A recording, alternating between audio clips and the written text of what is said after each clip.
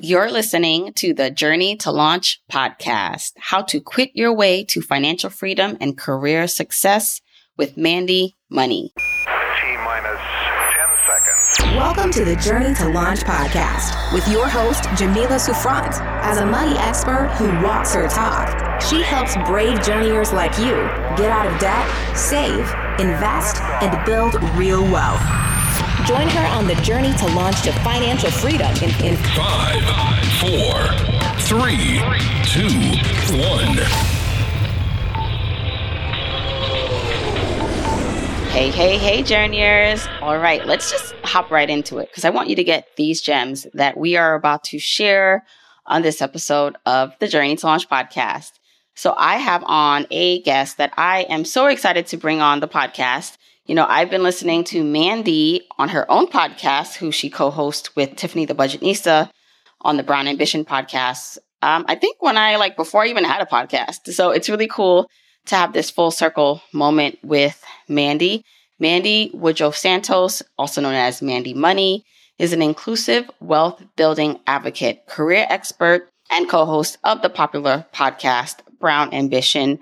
Her personal finance and career advice has been featured on CNBC, CNN, Business Insider, you name it.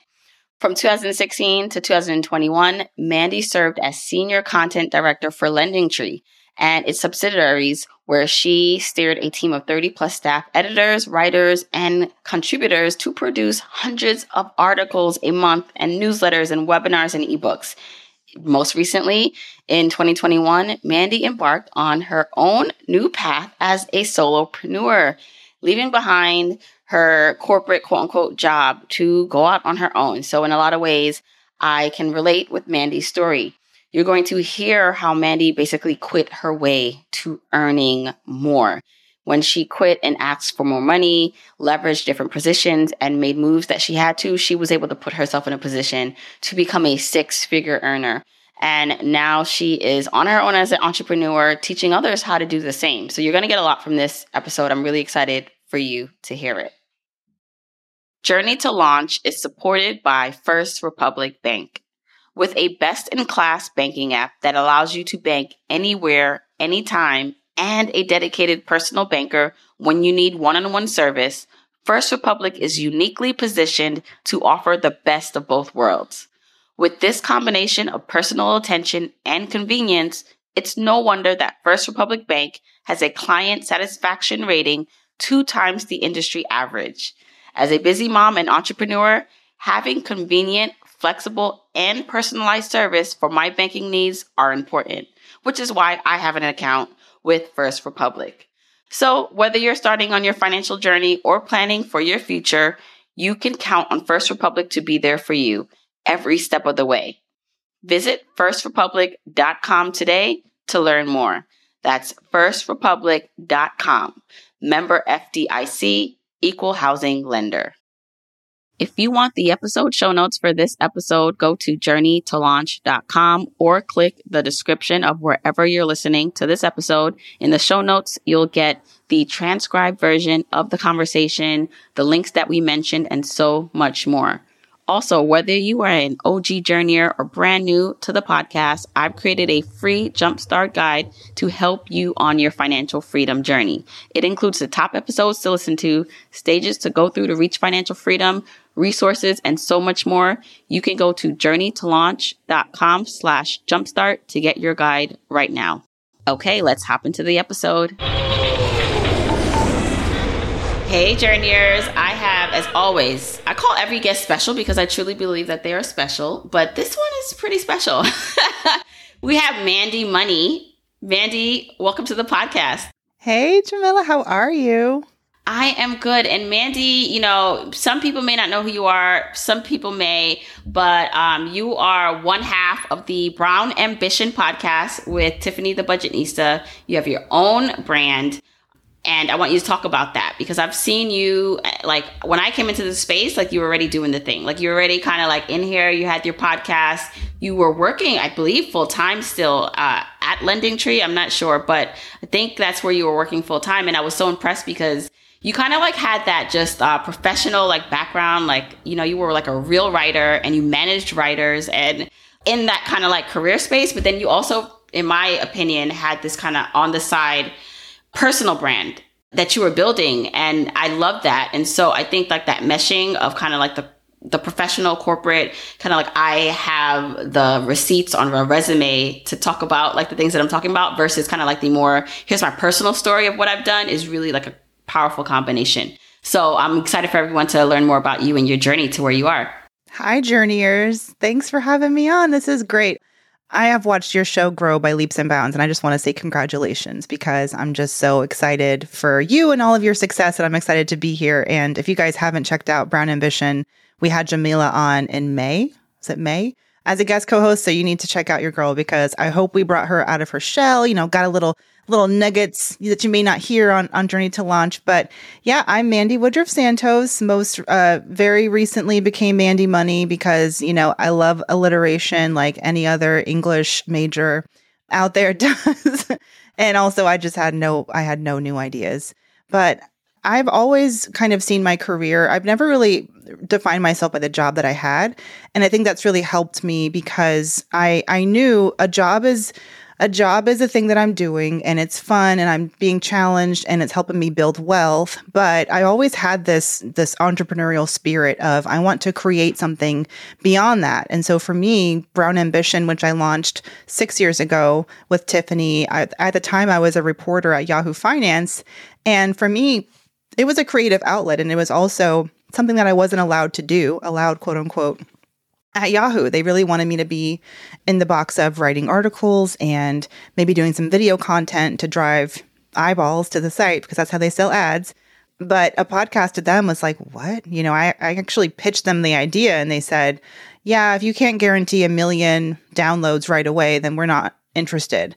And so I'm glad that they said no because we launched Brown Ambition, independently, and it became such a wonderful outlet for me to still talk about the things I wanted to talk about and scratch that itch of educating women, especially about their finances, while also pursuing my own career and building wealth that way and establishing myself and growing into a leader and a boss and all of those great things that I necessarily wouldn't have been able to do if I had just chosen one or the other.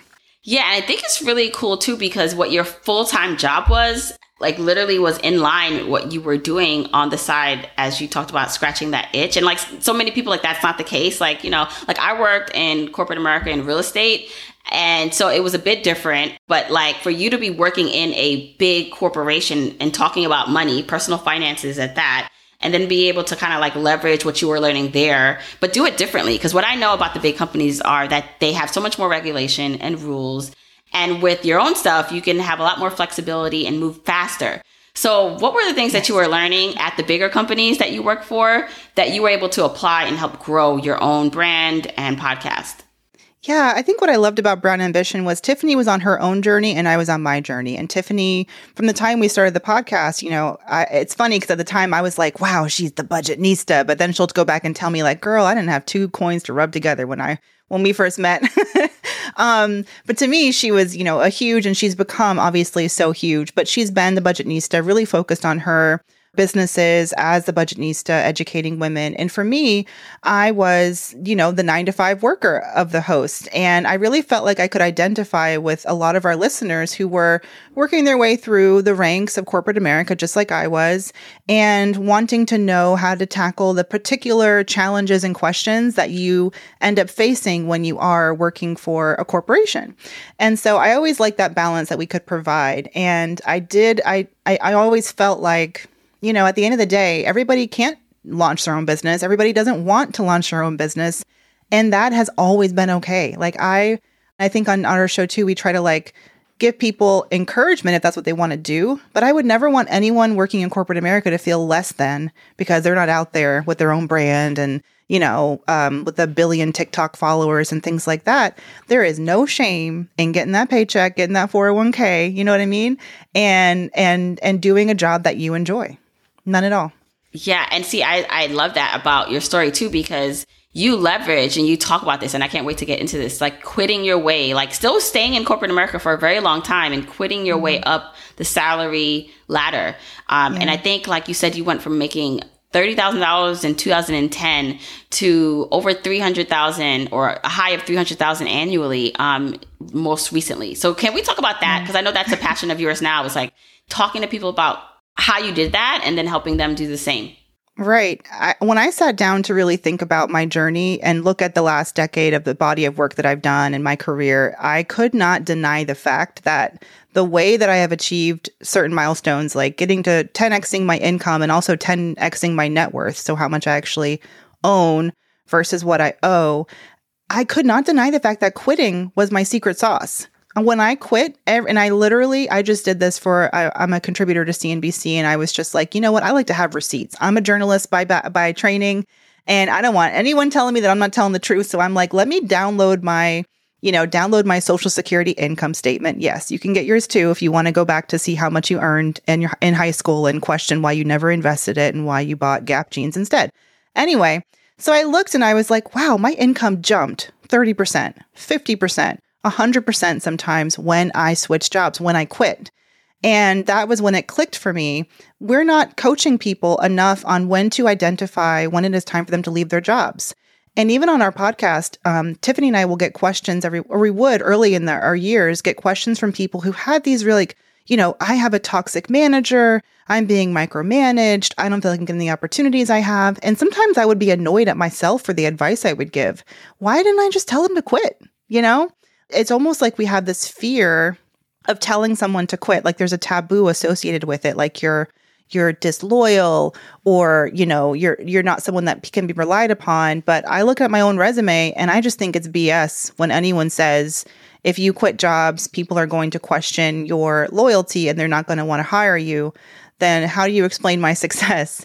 So that's really where I found my passion is helping people identify when it is time for them to quit, how to quit thoughtfully, how to quit consciously, how to quit compassionately, and how to quit their way rich, literally, and build wealth as they level up in their career.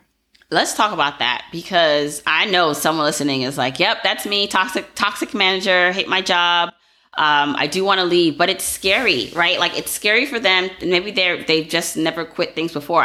I loved, I put this meme, or this tweet out there and it talked about how, Talk with Amber, wrote this on Twitter and she said, basically, Talk to Amber wrote this and she was basically saying how this whole like perfect attendance record thing that we used to get as children prepared us to like be the like just hot messes of adults that we are now that thinks we can't disappoint people, have to always show up even when we're sick. And I'm guilty of that in a way. But it almost to me also relates to like your job and like working in environments that you don't enjoy.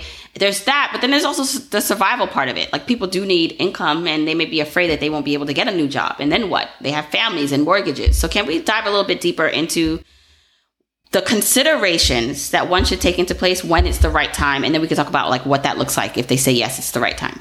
Absolutely. I mean, you mentioned income, but like healthcare is also a huge reason in this country. Like that is the big hold I think a lot of companies have on their workers is that healthcare policy, because going out there, I love the Obamas just like any other progressive, but Obamacare is expensive and it really can be difficult to go out there, especially if a family with even one or two kids. I mean, I know people who spend hundreds and hundreds of dollars, sometimes thousands a month on healthcare, private insurance. So that's a huge one. That being said, there you can stack up the reasons why it's risky to quit your job. We all know those reasons. What I like to do is kind of pivot and talk about, what can you gain by looking for a new opportunity? And I think for a lot of people, the initial thing is just fear of the unknown, fear of putting yourself out there, because if you put yourself out there, you might get rejected, right?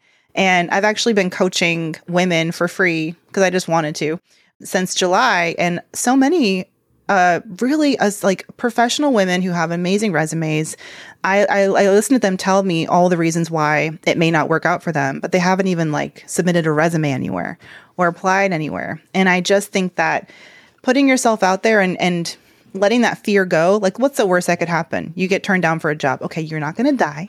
And it doesn't mean you're going to lose a job that you have. So I think there's no harm in trying, right? So I think one consideration is what are the stories you're telling yourself about why you should be staying? And can you change that mindset? Can you turn it from, I'm really stable here, I've got good insurance, and can you turn that into, this is not the only place I could be stable, and other jobs offer insurance too. So what if I looked and found jobs that had those benefits that were important to me, but also fulfilled other, values that I have or interests that I have or professional ambitions that I have? And that's a big one. I'm also a big fan of, well, not a big fan, but I never would encourage anyone to quit if they had no plan. Like all the times that I've quit, I've never done it and not had something lined up. Well, okay, one time technically, more recently, yes. But 99% of the time I was quitting for another opportunity. So I wasn't just flinging myself into the unknown.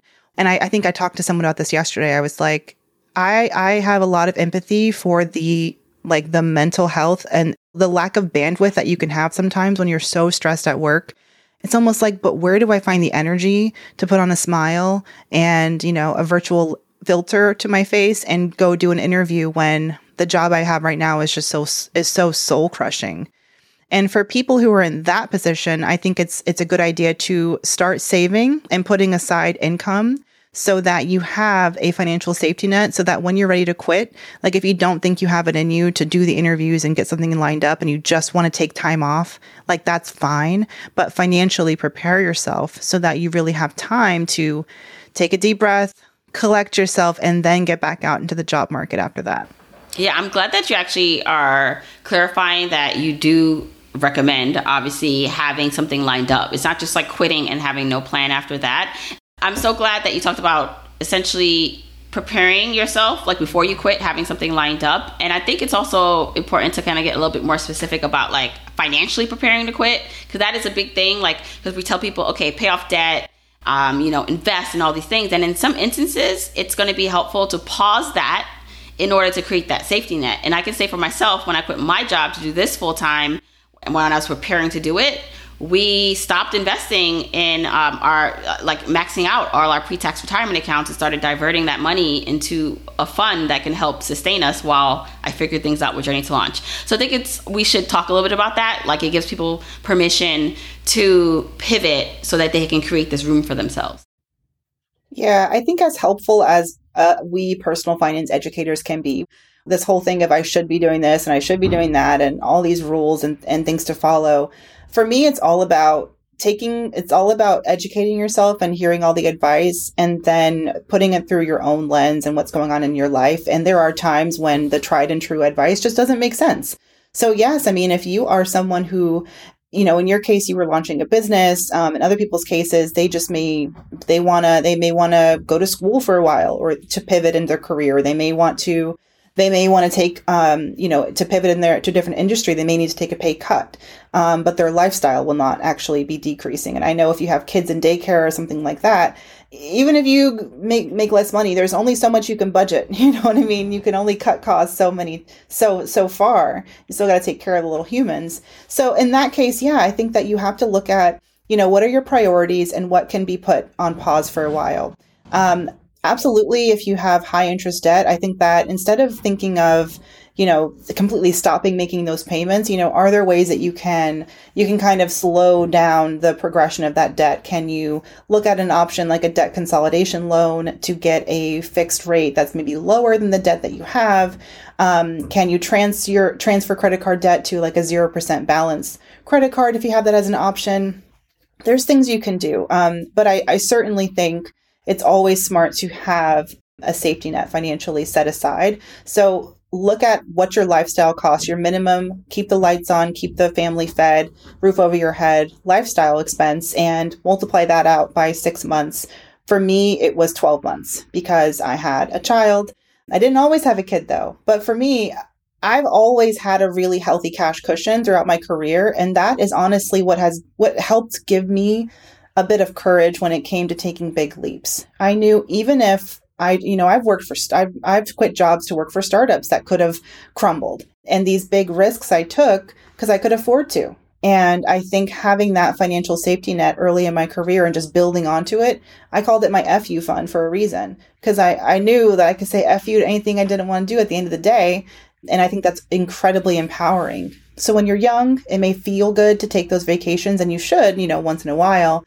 But think about yourself 5 years down the line, and having that financial safety net and how that can really empower you to take big, potentially wealth building risks in your career. So as you quit numerous jobs to get to your six-figure like income that you got to finally, were you looking at other jobs like in the same realm? Were you strategically looking for higher paying jobs, or like, what was it? Like, because I think for someone thinking or listening, they're like, well, maybe I make $50,000 now. Obviously, I think I want to make more. I know I can make more. Is it that I go to a new industry using those same skills that I have now, but leveraging it somewhere else? Or I go to the same type of job somewhere else I can pay more? Like they're trying to think through, what is that next and better opportunity? How were you thinking about the next opportunity when you were doing it? Yeah, for me, it was really about being honest with what I liked about the work that I was doing and what the next step could be. I'm a naturally ambitious person, and after a couple of years, if I don't feel like I'm being challenged or doing something new, I get itchy. Like I'm ready to do something. Like I've done that. I'm really good at it. I'm bored. And that was really the driving factor for me to look at new opportunities was, is this going to interest me and challenge me? And do I get to do something that I haven't done before? And on top of that, yes, of course, I was looking for higher pay. The real turning point for me in my income came when I moved from individual contributor, being a writer and reporter and not managing people, to a job where I was actually managing and building a team. And how did I pivot? How do you get people to hire you if you don't have any managerial experience? A good way to do that is, for at least for me, was to join a smaller company. It was a startup. And I had formed a professional, like a relationship. I had met the founder at a conference, and we sort of hit it off, and we just stayed in touch. And I actually would call him up because he was a phenomenal guy who spent decades, or I don't know how old he is. Anyway, a long time in the credit card industry. So I would get a lot of insight from him, and we just formed a nice, like a peer kind of friendship, professional friendship. And they took a chance on me. They did. And they were able to, because one, I was maybe cheaper than they would have gotten had they, looked for someone with tons of experience. And they knew what I learned as a manager, which is that when you hire someone who is stretching into a role, yes, they may be nervous, but they are going to grow, and they are going to have lots of room to grow and feel like I stayed longer than I've stayed at any job at that job, because I was coming into it with so little experience that I was constantly challenged, until I wasn't. And then I said, bye-bye. But you know what I mean? So I think that that's really key, is looking for opportunities that not only give you a professional challenge, but then also will pay you, commensurate with that challenge. And I was lucky to get that. And I think it's also important. It's like, you're also interviewing them to see how good of a manager, how good of a workplace this would be. Like I saw recently, someone said, I finally asked, why should I work for you? Kind of like instead of like, how they ask you, like when you go to an interview, like, why should we hire you? It's like, why should I actually work for you? Like, tell me why this is a good fit for me. And I think approaching it that way, where you're interviewing them to make sure that they can provide you what you need, is important too. Yeah, I love that you said that. Especially in today's labor market, it's kind of like companies are the ones needing to really woo talent, because there's a real lack of talent willing to move on right now. I mean, it's been a pandemic. There's less talent. There's people who've left the workforce altogether. Black women seem to have left the workforce in droves, me being one of them.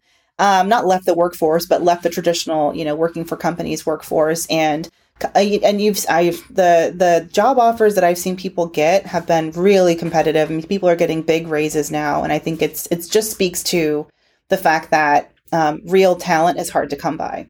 And you may have several job offers that you're looking at, or several potential job offers, and so you have the luxury of choice in a way that me, like recession college graduate baby, did not have. I was just taking whatever I could get. And you need to, and it may not always be this way. So I think it's definitely, you should understand your power and absolutely ask the kinds of questions and reflect on yourself, reflect on your time where you're working now. What do I like? What do I not like? And ask questions that can help you suss out what you're going to be getting from this new company. I would never jump at a big shiny paycheck and just sign the dotted line just to get a raise.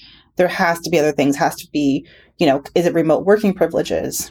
Is it flexible time off? Is it the ability to manage people? Is it the ability to manage nobody? If you know that about yourself, that's fine.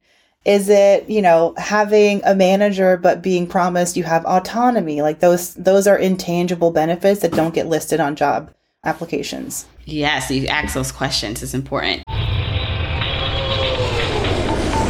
Have you ever wanted to learn how to trade as a side hustle so that you can reach your money goals, like paying off debt, traveling the world, buying a house, and helping you fuel you to financial independence? I've got a special treat for you. I've teamed up with my friend Terry Ijeoma of the Trade and Travel course so that she can help better educate you on what trading is, what day trading is, what swing trading is, if it's right for you to learn how to do this to get into it. Now you can get this free training by going to journeytolaunch.com/Terry training. That's journeytolaunch.com/Terry training. And in the training, it's a video or audio training that you can get on demand. You'll learn more about Terry Ijeoma, how she transitioned from her 9-to-5 to being a full-time entrepreneur and traveling the world, how trading allowed her to buy her dream house in cash, the different types of trading, long-term investing, short-term investing, day trading, swing trading, how to trade as a form of income to pay off debt, save, and supplement your income. And then, of course, who should take Terry's course? We're going to talk about this, a trade and travel course, because this is not a get-rich-quick scheme. This is something you have to put time and energy into learning. So we cover all of that, and you can get that right now by going to journeytolaunch.com/Terry training to get the training right now for free. journeytolaunch.com/Terry training. And then the other thing is like, because of the interesting time we're in, like it is probably easier to look for jobs while you have a job because you could do a lot of virtual interviews, right? Like versus before you have to take off work and leave like, on lunch breaks or just, it'd be more, I would think, a hassle. And now it's like you can easily or more easily do that virtually. Yeah, absolutely. I was one of the people who was interviewing while working full time during the pandemic. There were just a lot of job opportunities, which was exciting.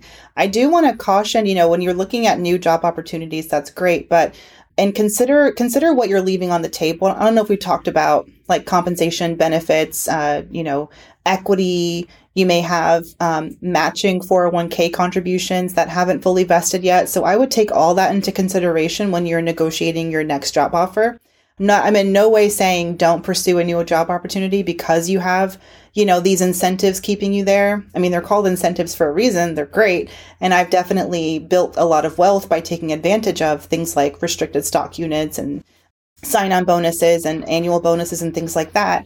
But companies, a lot, especially in in-demand fields right now, they are willing to make people whole in the form of, like, let's say you're leaving $10,000 worth of equity on the table if you were to leave your employer. If you tell your prospective employer that, they may be willing to give you a cash sign-on bonus to make you whole for the money you're leaving on the table. I think you should definitely be open and honest with the recruiter or the hiring manager so that, because like at the end of the day, they want you to come, right? And I don't think you need to be shy about saying, I'm pretty happy here. And by the way, I have $10,000 that is going to be gone if I just jump. So what are you going to do about that? And give them a chance to make your deal even sweeter. Yeah, no, that's actually, I'm glad you brought that up because you have to understand what you are leaving behind and make sure it's worth it to leave it and or see if you can negotiate that within your new salary or opportunity. So as you are talking or, helping people now think about quitting. And again, we're talking about like quitting once you have other things lined up. But this process can take a while or it cannot, right? Like it can go really quickly for someone. And by that, I mean like, is it that they are now outwardly putting it out? Because it's like, what is that thing? You're putting it out on LinkedIn, right? But maybe you don't want your current employer to know that you're looking. So like how do you start looking without alerting, the people in your office that you're looking? People seem really nervous about that. So I wrote the Just Quit Toolkit, which is like a free online guide where I kind of just tried to put down on paper all of my strategies for passively looking for work. I'm a big fan of passively job searching, which means I put all the right signals on my LinkedIn profile. I've got my LinkedIn up to date. I'm posting regularly. I'm checking my LinkedIn mail and all of that.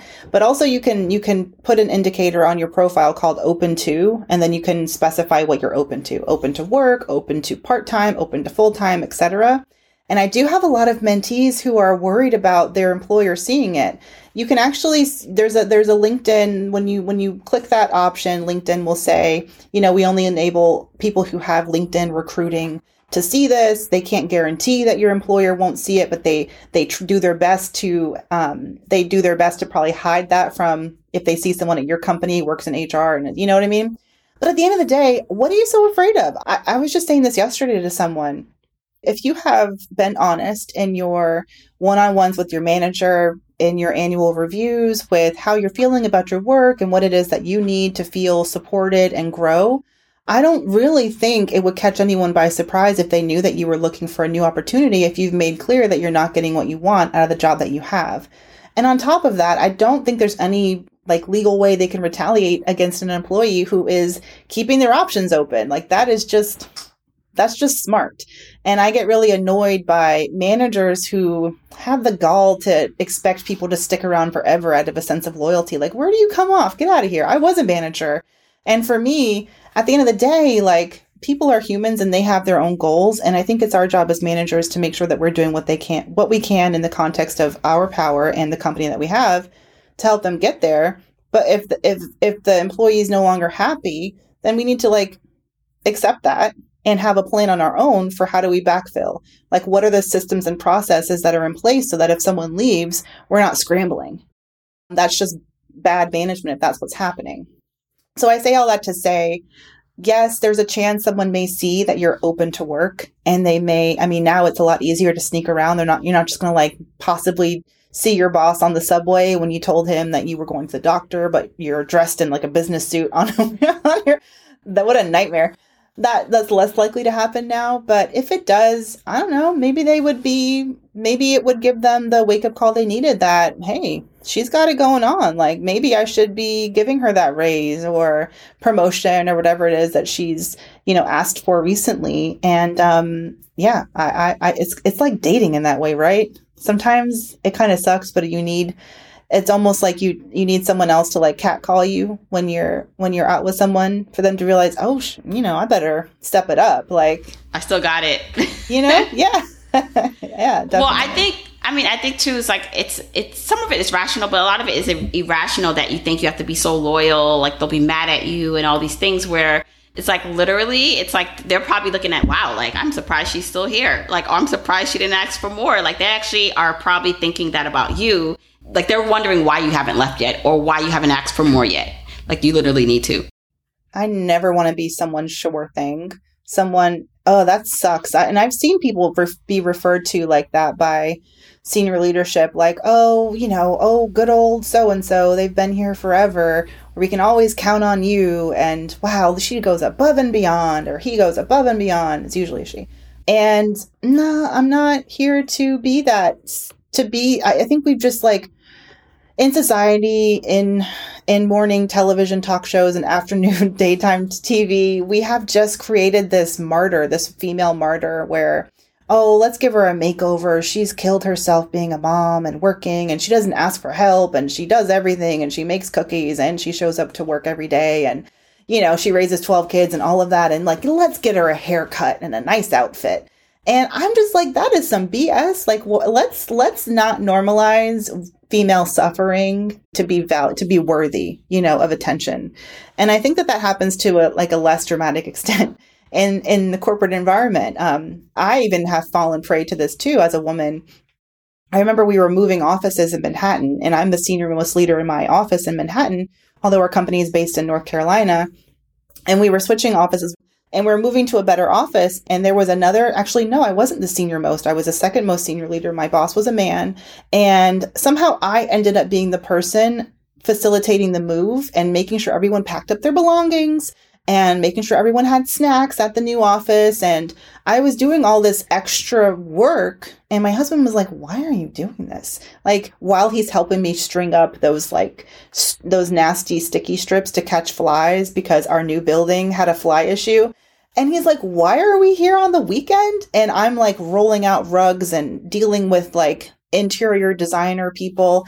It was just this extra work that I think the way that society sort of makes women feel is we need to take on the extra things. So I was happy to do it. I'm being helpful. But where the heck was my boss? he didn't care at all. Like he was enjoying his weekend somewhere, which is no shade to him at all. But yes, it is that inclination to want to do more. And I don't even know where I started going with this point, but it ain't cool. And I don't want to be the person who is taken for granted because they don't give those people raises or new opportunities. They don't, because it causes extra work for them to figure out how to give you a raise and promotion. And if you're happy, they're all too happy to leave you where you are. Yeah. And I would say just like even deeper than that is that you'll probably find, the correlation. If you find that you are actually like that, and it's okay to be like introspective and honest with yourself, if like that's how you feel, that maybe boils over in other areas of your life, whether it's like your dating and marriage, relationships with friends, money, right? Like, I just feel like this is why I like talking about money in a holistic way, because how we, deal with our boss and how we negotiate or don't negotiate our salary is probably a reflection of other areas of our life that we need to work on. It's not probably, it is. And so that's why it's all interconnected. And so if you can find out that root of that, whether it's, through therapy, your childhood trauma or whatever that is, like that's going to be helpful in many ways in improving your life and your money. So amen. I mean, I'm looking at the clock because I know you got therapy at 1. I got my therapy at 1 on Thursdays. So 1 o'clock is a good time to just get your mind right, 100%. My therapist's favorite question is, so you're saying that you're tired and you're doing this and this. Who asked you to do those things? And I'm like, damn it, Laura. Nobody. But I'm doing it. Well, and that's the thing. I think we can create so many stories in our head when we have to realize that a lot of it's made up voices or opinions that no one has told us. We're just assuming and creating ourselves, and we can start to create our own new narratives. And so I love, again, that you transition, or you've shown your transition to jobs with more salary. One of the things that I want to know now is, like, you are now a full-time entrepreneur, right? You're working for yourself. And so I'm curious to know for you, what was a point that made you feel like you could now do this on your own? Because you could technically go get another job and kind of get that guaranteed, multi-six-figure salary, versus, as we know as entrepreneurs, kind of like we got to build it from the ground up. So what made you kind of take this route, and how is it going? Oh, it's going so well. I can't even say I wish I had done it years ago, because everything I did up until now is just, it got me to where I am. It got me to the point where when I finally did step into my own, and I told my network, told my friends and my social media friends like you in my head, I told y'all that I was doing this. I mean, the way that it just taught me that for the past 10 years, I've been doing good work, and it's all led me to these relationships that I have and this reputation that I have that has helped me pick up work and help me pick up opportunities at a quicker pace than I ever could have imagined. But when I look back at it, I'm like, this is not happening by accident. You're not just lucky. This is a decade's worth of work that has, that you are reaping the benefit of. So instead of kind of taking away that and kind of feeling like, oh, is this beginner's luck?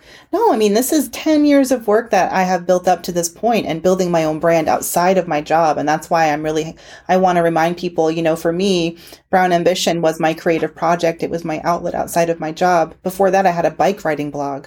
I wrote about biking in Manhattan, and there was always something that I had that was my own, my own network, and that I could leverage. And I think that was hugely instrumental in how things have been going so far. But for me, why did I pivot?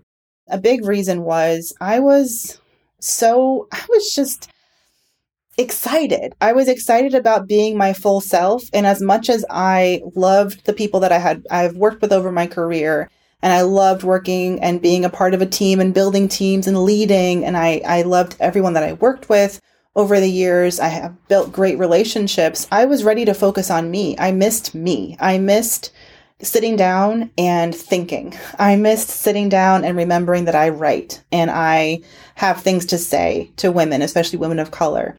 And I didn't have the space or time to do that when I was working for other people as much as I wanted to. And having a child has literally sucked any other moment of my day when I wasn't working, and I just could not do it. And maybe there's people out there who can have a 9-to-5 job and be a mom, and write on their I don't know when, right? Throughout the day or on the weekend or early morning, I couldn't do it. I needed the quiet. I needed the space. And I found that what I did initially was take a month off. And I told myself, let me take a month off, regroup, and see where things stand. Again, I had this money saved up. Why not use it? And that time off where I talked with some trusted friends and advisors and sat with myself and wrote, it felt damn good. And for me, it's always been important to follow that good feeling. And I didn't want to give it up. I was like, I like this. I had autonomy at my jobs before, but not truly.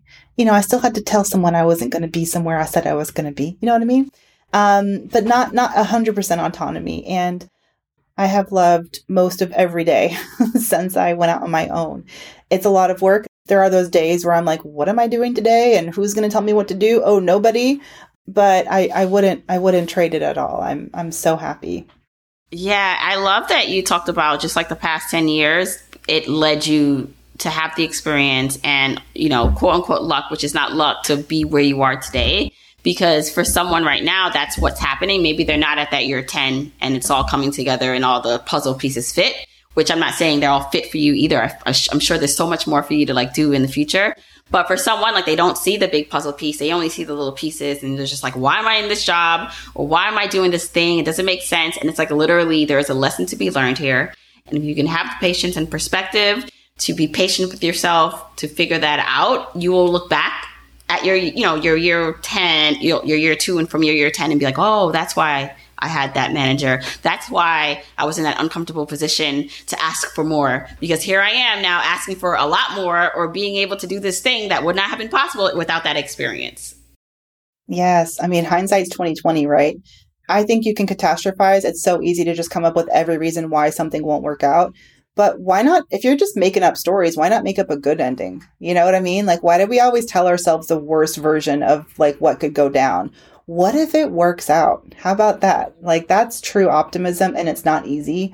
It's something that I work on every day.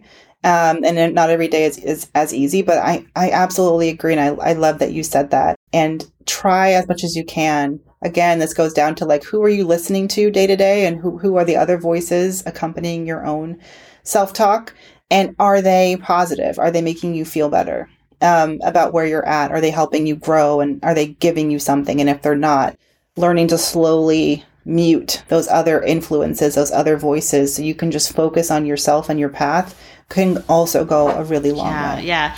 What advice do you have for anyone who's okay, I am ready to quit. Maybe I did have something saved up, but they still are feeling uneasy about it. They have a potential job that they can take, but again, it's the unknown. What words of advice would you give them to help them get over that fear and take that leap? If you're scared, it's probably a good thing. The times when I was most petrified of an opportunity, that's kind of when I knew it was right. It's the same way I negotiate. If I'm petrified of what I'm asking for, probably I'm asking for just about maybe a little bit less than what I should be asking for. And I think that fear has always led me in the right direction. I mean, it's a good fear. It's the fear that this is new. It's the fear that I may not be up to this challenge. I may fail. I think I can do this, but I'm untested. It's that kind of fear and that anxiety. Will they believe in me? Will this be worth it? That kind of fear, I think, is a good indication that you are growing and you're heading toward growth. Because I think that it should be hard. It should feel challenging to really be worth it. At the same time, I would say, what are the facts as far as what happens if it doesn't work out?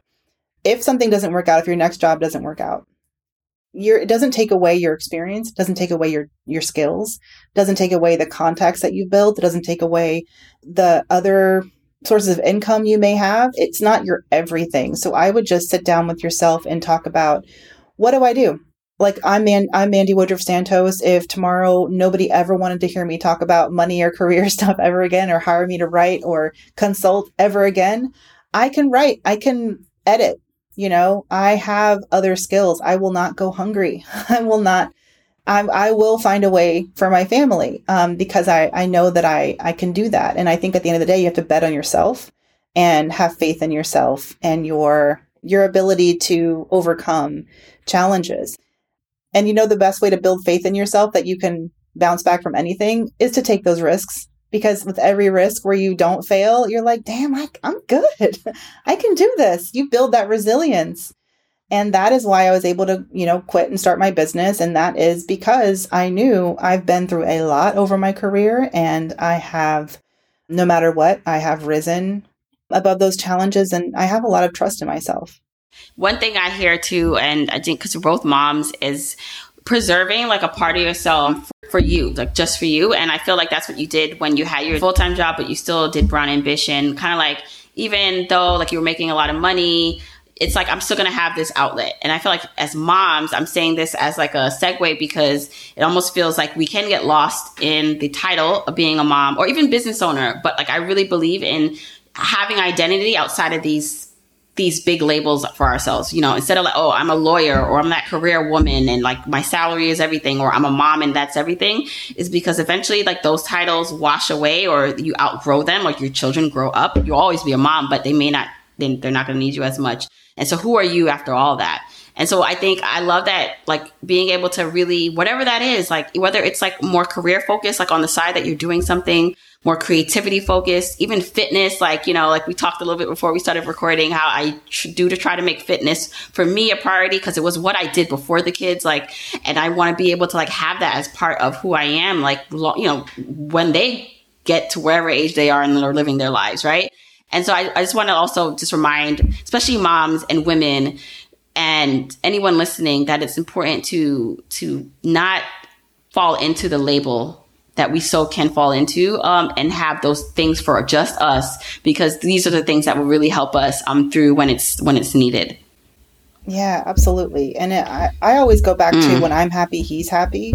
And what makes me happy is not being attached to him being attached to my hip all day. But taking time for myself, yes, that recharges me so that I can come and turn it all the way up for him. I want to be my happiest. I want him to just I feel like the way that kids absorb energy, it just follows them through life. So I just want, at least I can control the energy that I give him. And I want it to be happy and joyful and excited and curious. And I want to be down there in the dirt, focusing on him and playing with the worms and all that kind of stuff. And in order to do that and to show up as my best self, I can't be coming home from a 2-hour commute, haggard, and from a job that I'm not happy at, doing things that I don't want to be doing so that I can pay for his daycare. That just leads to resentment. You know what I mean? So yes, if there's any way that to justify, taking time for yourself as a mother, I think the best justification is it will make you a better mother. It'll make your child happier. Maybe that's for you working out. I wish it was for me working out. For me, it's writing and sitting down and lighting a candle and writing words. That is something that I had, really not been able to do for so long. And to be able to do it now, it feels like I'm getting to know my old self. Oh, I love that, Mandy. Okay, Mandy, please let everyone know where they could find out more about you and tell us more about this toolkit because it sounds wonderful. Absolutely. You can go to mandymoney.com. That's Mandy with an I, and check out the Just Quit Toolkit. You can also follow me on IG at Mandy Money, and on TikTok. I'm on the TikTok. It's Mandy Money.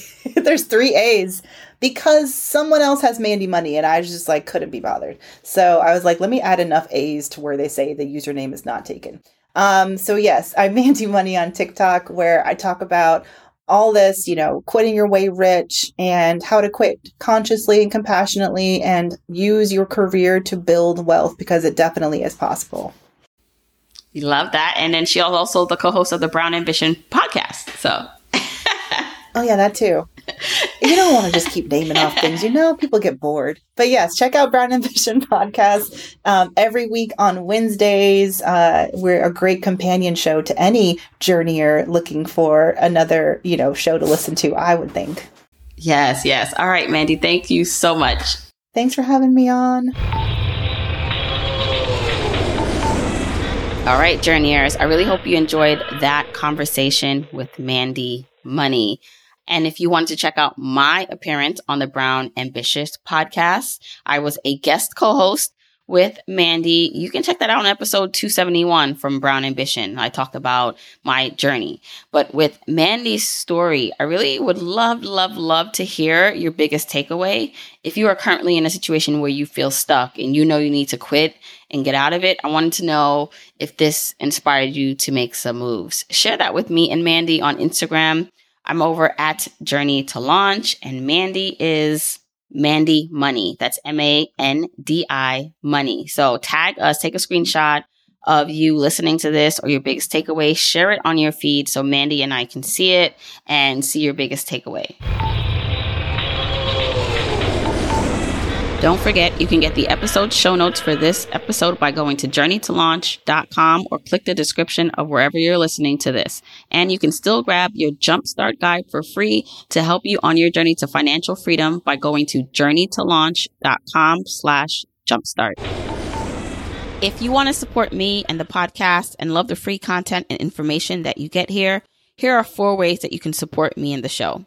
1, make sure you're subscribed to the podcast wherever you listen, whether that's Apple Podcasts, that purple app on your phone, your Android device, YouTube, Spotify, wherever it is that you happen to listen, just subscribe so you are not missing an episode. And if you're happening to listen to this in Apple Podcasts, rate, review, and subscribe there. I appreciate and read every single review. Number 2, follow me on my social media accounts. I'm at Journey to Launch on Facebook, Instagram, and Twitter, and I love interacting with journeyers there.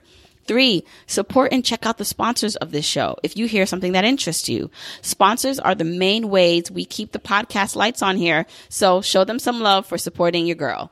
4, and last but not least, share this episode, this podcast with a friend or family member or coworker so that we can spread the message of Journey to Launch. All right, that's it. Until next week, keep on journeying, journeyers.